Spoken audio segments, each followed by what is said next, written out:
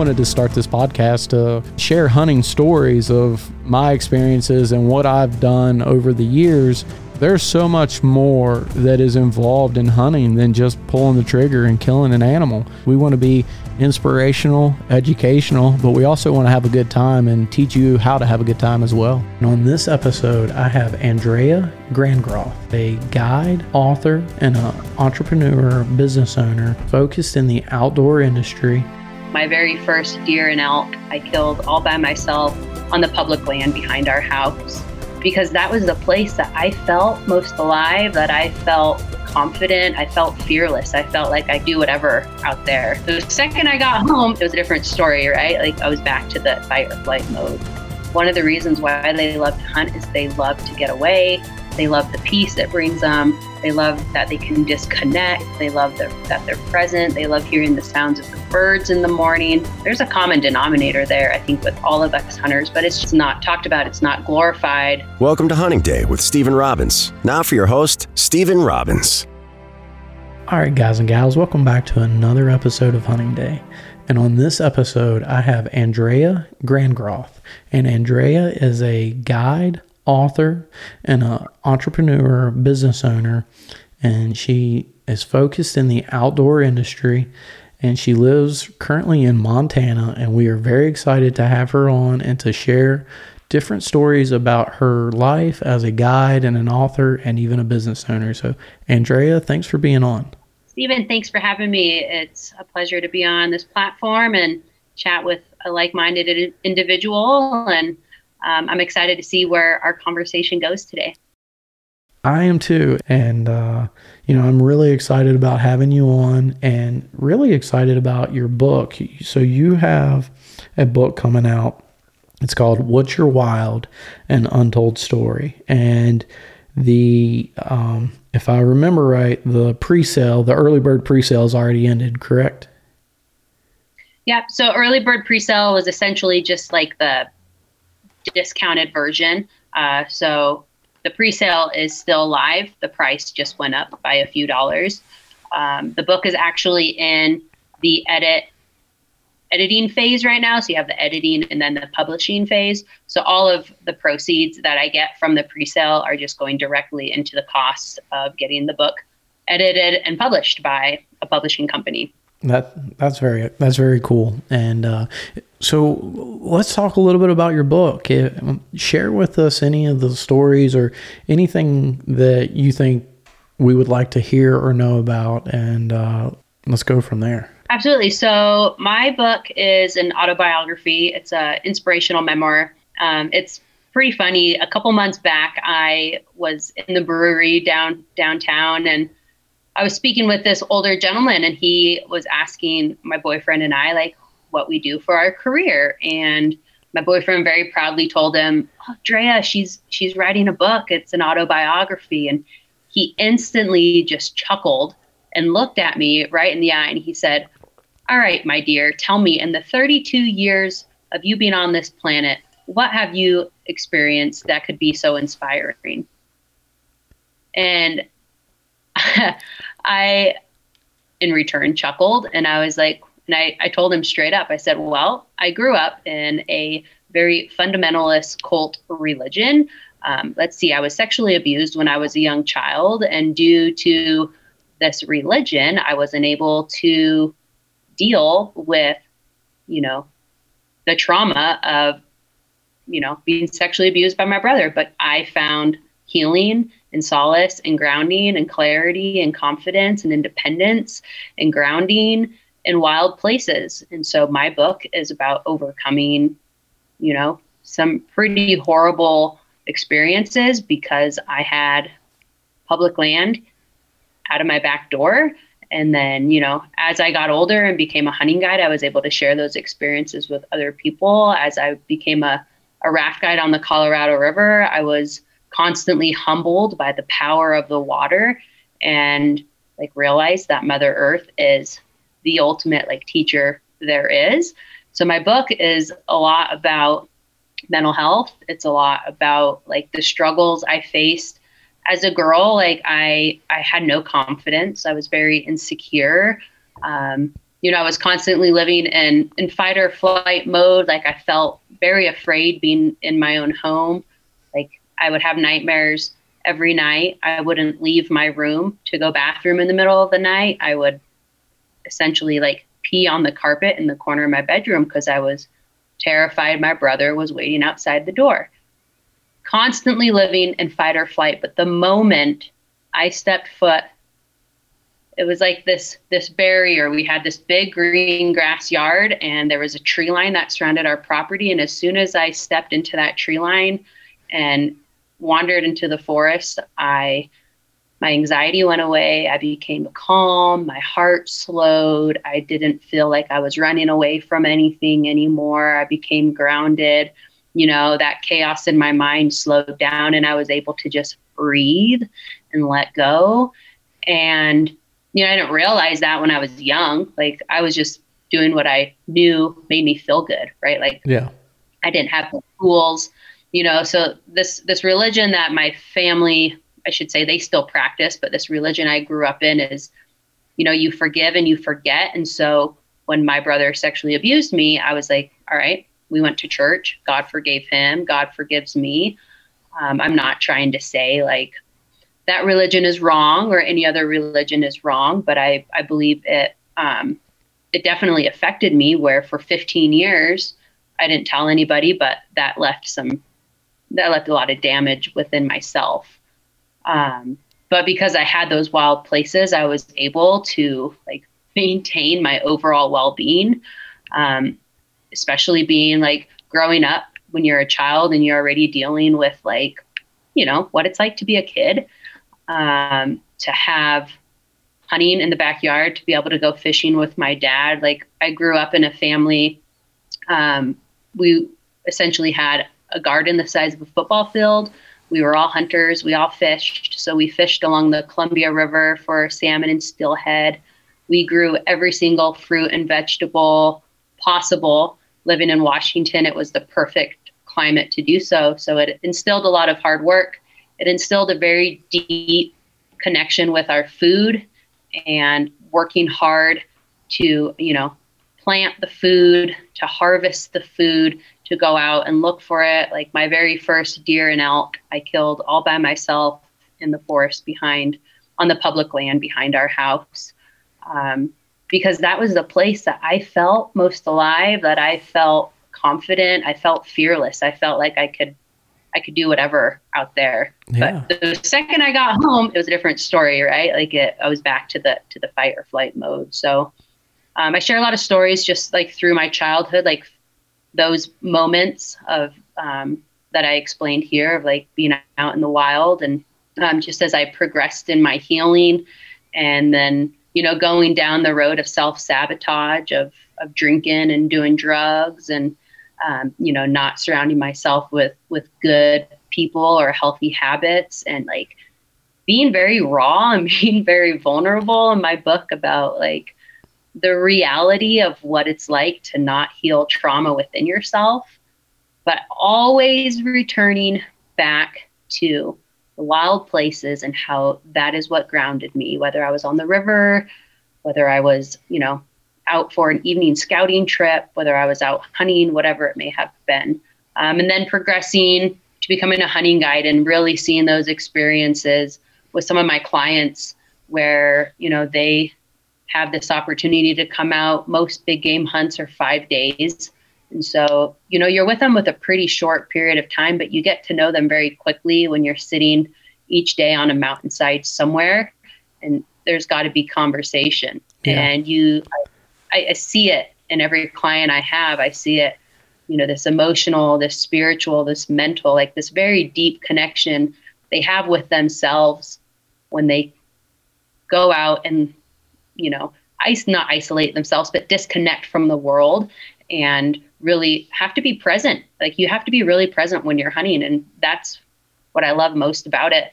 So yeah, my book is my 32 years of life of, some pretty raw and real stuff that a lot of people don't want to talk about, especially in the hunting industry. Yeah. It's not talked about.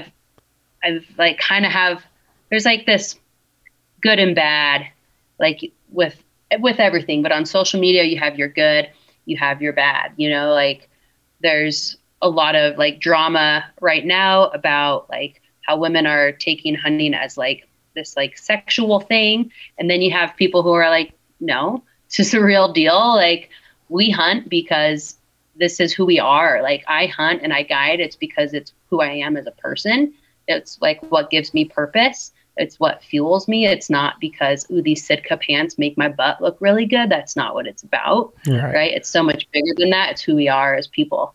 So yeah, I could, 20 minutes, a half hour is not enough to tell you all the tales about my book, but it's, I'm very excited to get it into people's hands. I really hope, like we were talking about earlier, I hope it like inspires some parents to get their children outdoors, and hope it inspires some children or some parents to like educate their children. I wasn't educated when I was a child and I'm sure that's due to the religious upbringing. I wasn't educated on like what's right or wrong. So when I was being sexually abused, I'm like, okay, this is just normal, I guess. Okay, like whatever, but it's not, as we all know. And so I hope my book can just inspire a lot of people in many different ways. But the main focus of my book is wild places and how I believe Mother Earth is like the ultimate teacher, and she will humble you very, very quickly. Wow. So that is that's a difficult story to hear. And so I'm very glad that you were able to come out of that and to heal from that. And so I really don't know what to say to that, honestly. And so I'm glad you shared that with us, though. And that is definitely something that I think, like you said, I mean, more people need to be made aware of that. And the fact that you could come out of a situation like that to overcome it, that one says a lot about you and who you are. And I think that's amazing. And to be able to share that with other people, I think that takes a lot of guts and a lot of courage. And so that is amazing in itself as well. And to be able to turn a situation like that into an inspirational situation and try to inspire more people to get into the outdoors, to find a place of healing, I think that's amazing. And thank you for sharing that with us. I really do appreciate that. Absolutely. Yeah.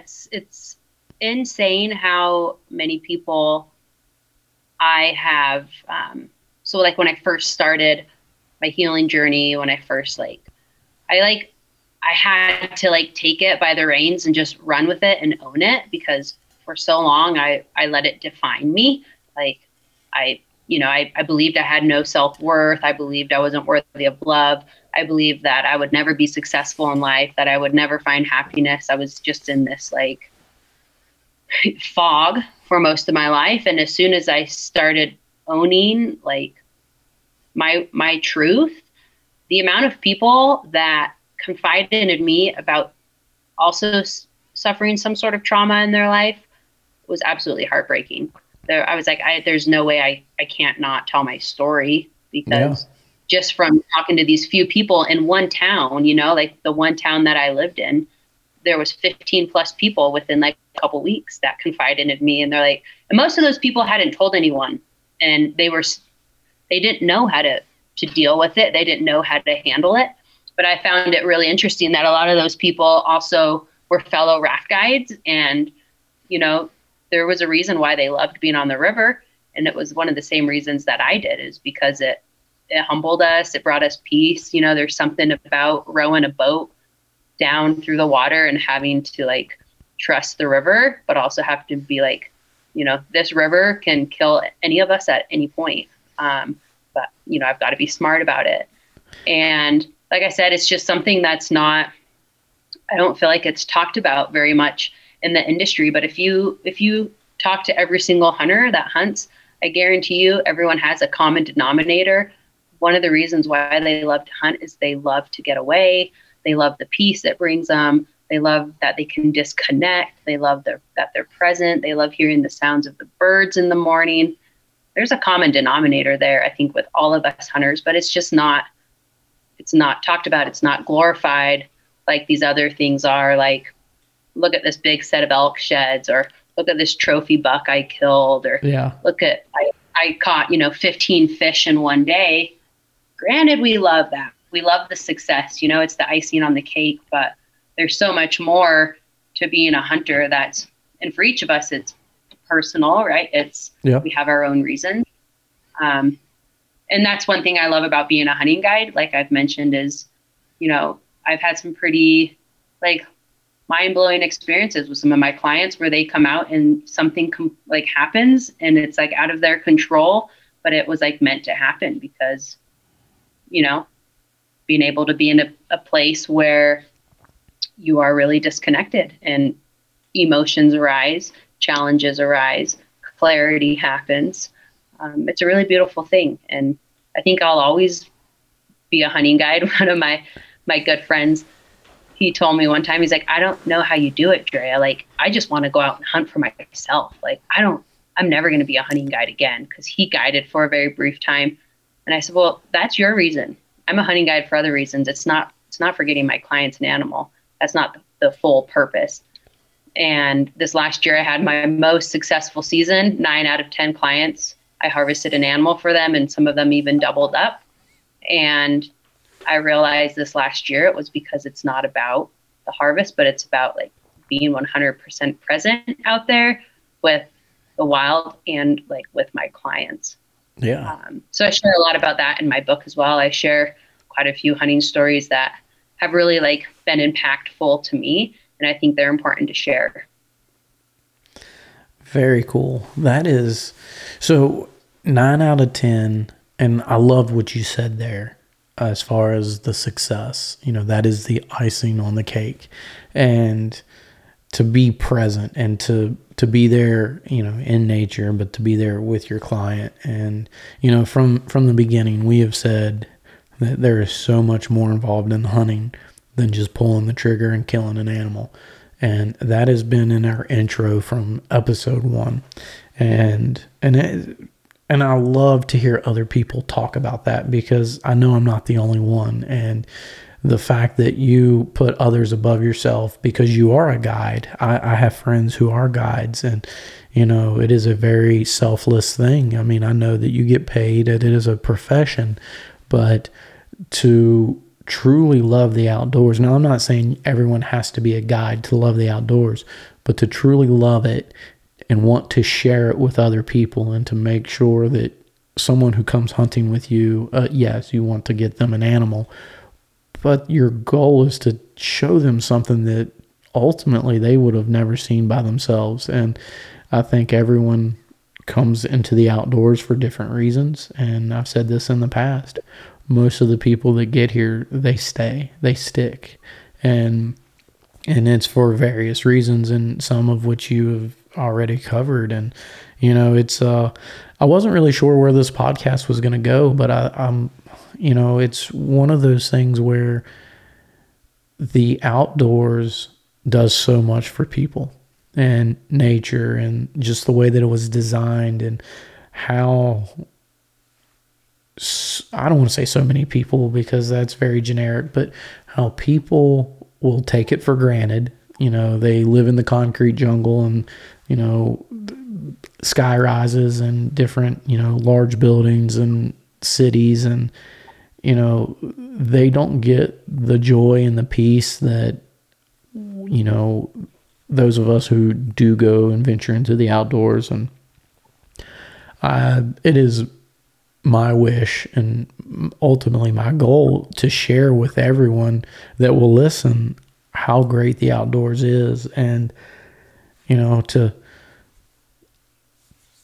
to figure out how that happens. I don't know. I know that this podcast reaches people that, for whatever reason, non-hunters do listen to this podcast, and we've been, people have reached out to us and they're like, hey, we just kind of thought hunting was a bunch of rednecks that were running around shooting deer. And it's like, what, there's a sense of,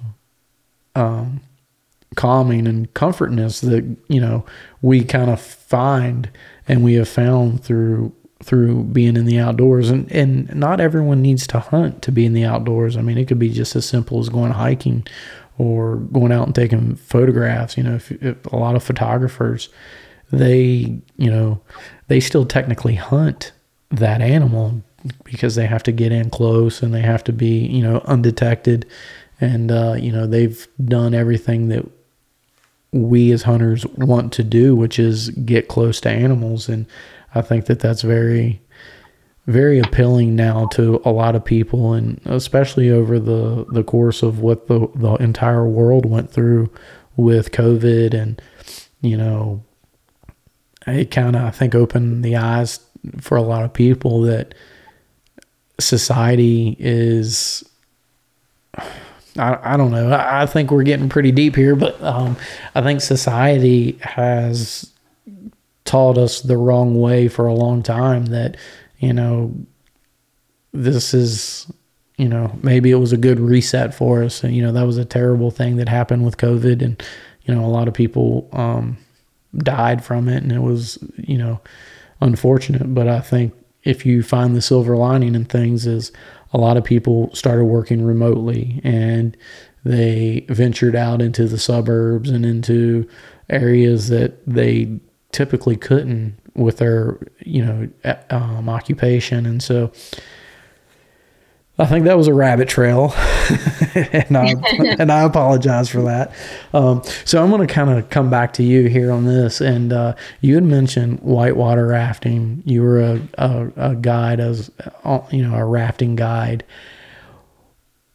So that's kind of like two extremes, right? You go from hunting, which is very calming and peaceful. I feel like whitewater rafting would have to be such an adrenaline rush, and like, what goes through your mind when you're doing something like that? Yeah, so there's definitely the moments of adrenaline.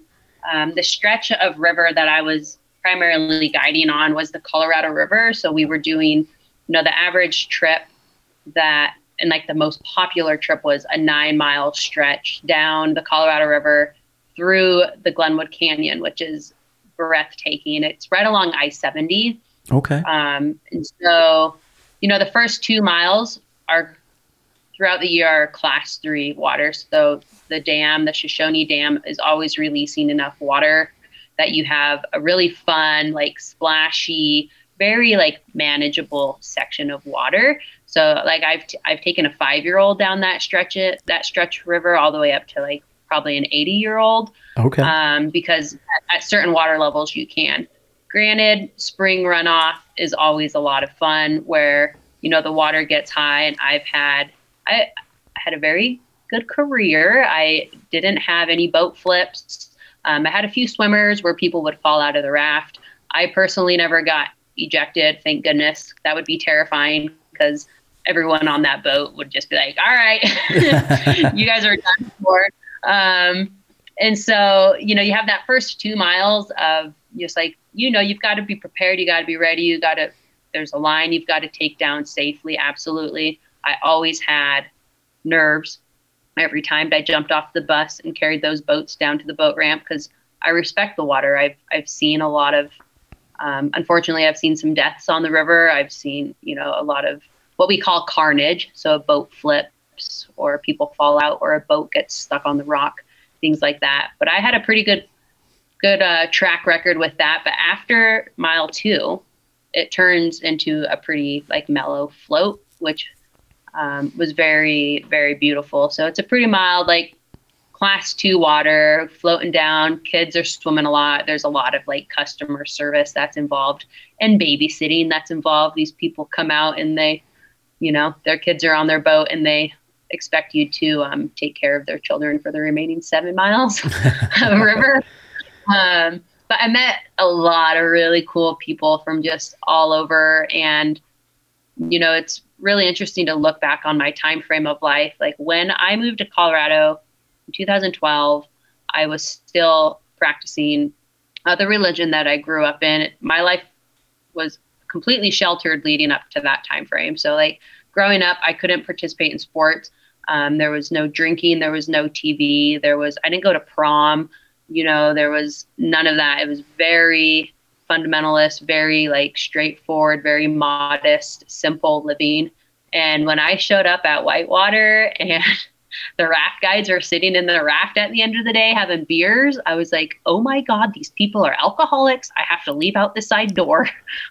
It was a culture shock for me because I didn't know. I didn't know what beer smelled like. I didn't know what the world even consisted of. But there was such a strong sense of community within Whitewater, of just like good people, and like everyone was there for one reason. It was the river. So Whitewater is a big part of my book because that is essentially like a place where I was able to like discover the world, right? Like I truly felt like I didn't really discover who I was as a person until I left that religious teaching and sort of like embraced my healing journey. And Whitewater was kind of where it all started. And then after 10 summers, I was just like, all right, I think my time here is done. Time to move on to like sort of the next chapter of my life.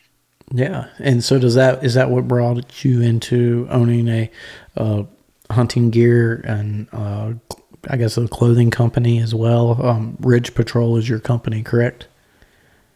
Yeah. So those two things it was like, as I was ending my 10 years at Whitewater, I was also essentially starting Ridge Patrol. So my business partner, she lives in Steamboat Springs, Colorado. And I met her because I went to her place to try on one of the prototypes that all the prototypes that she had started. So she started like the very fundamentals of the company, right? The logo, okay.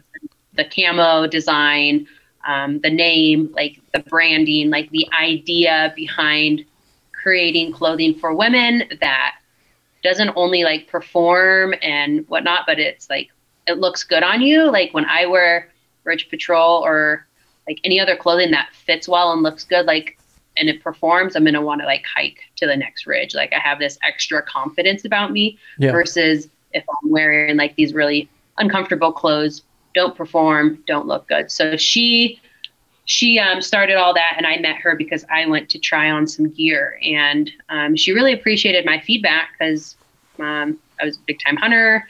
I was a hunting guide. I was about to head out to Arizona for a mule deer and Q's deer hunt. And so I took the pants with me and tested them out and started getting photography, like getting photographs for her, kind of started helping her with her Instagram because she didn't really have any experience in that. And essentially she asked me to come on as her partner. And so now I'm sort of running with it. And we've got some really cool articles that are in the process of being, so they're designed. And so now they're in like the prototype phase. So we have our very first line, which is like a spring fall line of like your basic layers, your pants, your shirts, your hoodie, your jacket, your fleece. And now we're moving into some rain gear and, another round of like a 2.0 pant from what we had before. So it's been really exciting. Like what I love most about Ridge Patrol is the confidence. I've had the pleasure to hunt with quite a few ladies who were wearing Ridge Patrol, and to see the confidence that they possess when they have our clothes on, like they're able to move freely up and down the mountain. It's very comfortable, it performs, but for some reason they just like have this like confidence about them. And I know that they're going to have just that much better of an experience out in the field because it starts with that confidence. And then the sisterhood, it's, hunting has, especially out west, you mentioned you haven't really elk hunted before, but like ever since COVID, the big game hunting out west has like blown up. If you go to a trailhead in Colorado, like last year we went to a trailhead in Colorado for the last week of season on a women's hunt, and there was 50 vehicles at the trailhead. Oh, no we're way. like, well, we're not going to go hunt here because I don't want to have to feel like I'm competing for these elk or, trying to find a place simply to just hunt them. But, the demographic of women hunters has drastically risen. And there is a need for it. Like we get a lot of feedback about how people are very happy to see a clothing line that's like we're in it for the real deal. Like, if you hear my story, I'm not just like trying to like make money off a pair of clothes. Like, I know what it's like. My mom used to sew us unisex clothes that I had to grow up hunting in, fleece pants that I had to, crank way up to my chest and then roll them down. And I was always so uncomfortable and restricted in how I was able to perform. But yeah, Ridge Patrol is going on about year 2 now, and we love it. It's great to see these really, like, these women embracing like harvesting animals on their own, or like really coming down to like what you and I were talking about earlier, is why we hunt, like why we're a hunter. It's not about, that trophy on the wall, but it's about each individual's connection and like experience that it brings them.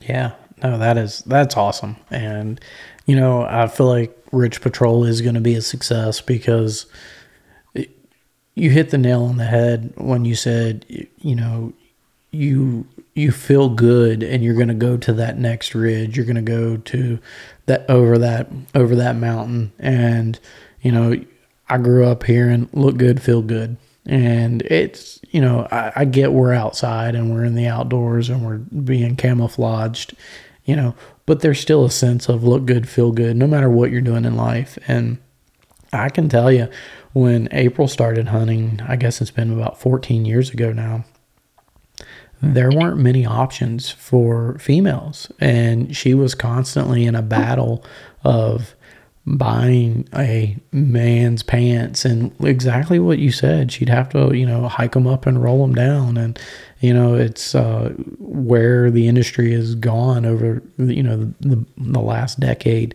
has been great. And to see new companies like yours pop up, and to see that, you're an actual hunter, you're a person, you're not just some big corporate company trying to make money. Ultimately you started a business to make money, but you are also providing a solution, and companies that provide solutions, I think, are what we need versus companies who are trying to make money. And so my hat's off to you and your business partner. I think that's awesome, and really look forward to the success that y'all are going to have. Thank you. I feel it in my soul. I feel like it's, they say it takes 5 years for every company usually to make a profit or to like find success. But I've already seen the successes in so many ways that it's really cool to see. And we're going to be launching, this is the official announcement. No dates yet, but we are going to be launching probably by the time this airs in the next week or so. We are going to be putting out an application for a pro staff team. And so I want to bring on roughly 10 women who are willing and like who actually have the desire to be part of something bigger. So, we're not just giving them discounted gear and asking them to share these images on social media. We want to have like a monthly Zoom call where it's like, all right, let's brainstorm here. What's going on? What do we need? How could we improve this piece of gear? We've got this new piece of gear coming out. Who wants to test it? All right, sweet. You're in Michigan. Let's send you this piece of gear because Michigan's completely different than Montana. So like, it's not feasible for me to test the gear out here. Opportunities for women to be able to come to the hunt expos, the very few that we do, but to be able to have that presence and to help us with the booth, that overall like sisterhood. We're going to be doing a Ridge Patrol hunt every year. So our pro staff will automatically be, invited on that hunt. We'll film it. We'll get it up on our YouTube channel. But it's been me for the majority of the time doing all of this grunt work. And I'm looking for a team of authentic women who live and breathe hunting or fishing or the outdoors in some capacity, that is willing to grow with us and to like something that they actually want to do. I don't really want you huntress girls jumping on our team. I'll push you away pretty quickly. So don't bother applying if you're in it just for the likes, because that's not going to last very long. Absolutely. So, well, Andraya, I really do appreciate having you on. This has been an episode of overcoming, I think, is probably the best way to describe this episode, and inspirational. And I really do appreciate you sharing with us what you shared. And I do look forward to the success that I think is coming your way and that you've already started to see. And I think it's just going to get better. And, if anybody that would be a listener wanted to get in touch with you, what would be the best way? Through social media? Social media is good. So you can go to my personal page, which is what's_your_wild. My website is whatsyourwild.net, which is where you can buy the pre-sale, like get on the pre-sale for my book, which I also have like a contact me form on my website. Our Ridge Patrol website also has a contact us, so there's many different platforms to reach out. Ridge Patrol is just ridgepatrol.com. So any of those platforms work. I manage all of them. So you'll find me at either one of those. Awesome. One last question I have, and I ask everybody this that comes on the show here. If you could hunt anywhere in the world, where would you go and what would you hunt? I want to go to Alaska and shoot a caribou with my bow. Okay, nice. Very nice. That would be challenging, that's for sure. Yeah, but I hear it's actually pretty doable. There's some spots in Alaska where you can hunt public land, and it's an over-the-counter tag. It's just a matter of like having the funds. You've got to get a pilot, to fly you in. Yeah. But I think it's probably a little bit more doable versus some of these places where you need 30 points to draw the tag. Yeah. Awesome. So maybe a future Ridge Patrol episode on our YouTube channel. Well, that would be awesome. I'm looking forward to it. And I just want to say to all of our listeners, we thank you. We love the fact that you continue to show up week after week for us and support us. And so we want to extend our gratitude and say thank you very much, and keep hunting and keep doing what God calls you to do. Thank you for listening to Hunting Day with Stephen Robbins. Don't forget to like, comment, subscribe. If you'd like to follow, you can find Stephen on Instagram at Stephen Hunt Day and Facebook at Stephen Robbins HD.